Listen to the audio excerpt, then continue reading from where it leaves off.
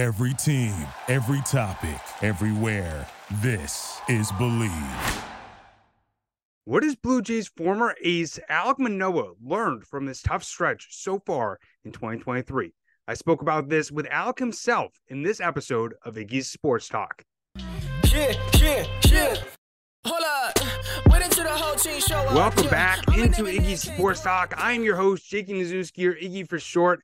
And I want to thank you so much for tuning into this episode. If this is your first time listening to Iggy's Sports Talk. In each and every single episode, I try and focus on the deeper aspects of sports and look at the mental side and help you learn from other people's experiences so you can learn from your mental health struggles and ultimately live life to the fullest. But in this episode, I had the opportunity to speak with former Blue Jays ace pitcher Alek Manoah, who has struggled so far throughout the 2023 season after coming in top 5 voting for the Cy Young just last year. But he seemed to have sort of lost his step on the mound, and I don't really know if it's a physical or if it's a mental thing. But I had the opportunity to speak with Alek about the lessons that he's learned throughout this tough stretch, what he's learned about himself, and if he's changed anything in terms of his mental side of the game throughout this stretch. Now, let's listen to my conversation with Alek Manoah. What's the best advice that you've received during this stretch?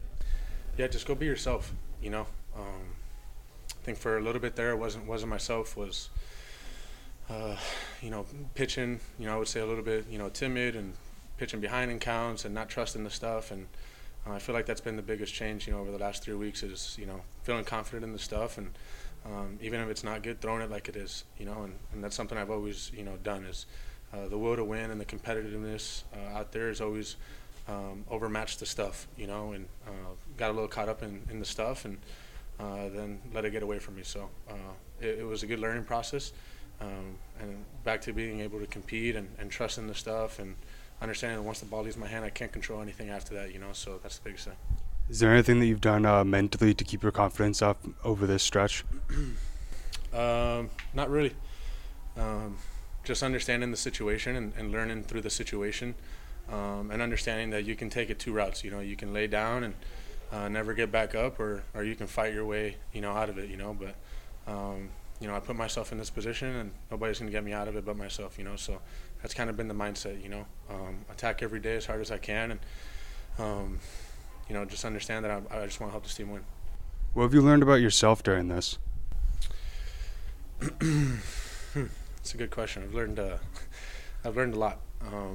You get the highs and then you get the lows, and for me it's just understanding that day in and day out it doesn't matter about the results, just putting in the work and having that competitiveness and that will to win, and understanding that everything else after that will fall into place. I hope that you did enjoy my conversation with Alek Manoah and got a little bit more insight on the deeper aspect of his situation, and also are able to take some of the things that he's learned to apply it to your own life to ultimately help you overcome your own mental health struggles. But if you want to continue to hear some of the deeper aspects of sports and get a little bit of a lens of the mental side of the game, make sure to subscribe to Iggy's Sports Talk over on YouTube or whatever audio platform that you're listening to for bi-weekly episodes. And if you like this episode, you're going to love my most recent episode before this one, where I spoke with Red Sox #1 prospect Marcelo Meyer and got a little bit of insight on how he's been able to mentally overcome the pressure and expectations that comes with being a top prospect. And also, if you want to stay updated with future episodes of Iggy's Sports Talk, make sure to follow Iggy's Sports Talk over on Instagram. It's at Iggy's Sports Talk. But thank you so much, as always, for tuning in. I hope that you have a great rest of your day, and I'll see you and talk to you next time. Peace. Thank you for listening to Believe. You can show support to your host by subscribing to the show and giving us a 5-star rating on your preferred platform. Check us out at Believe.com and search for BLEAV on YouTube.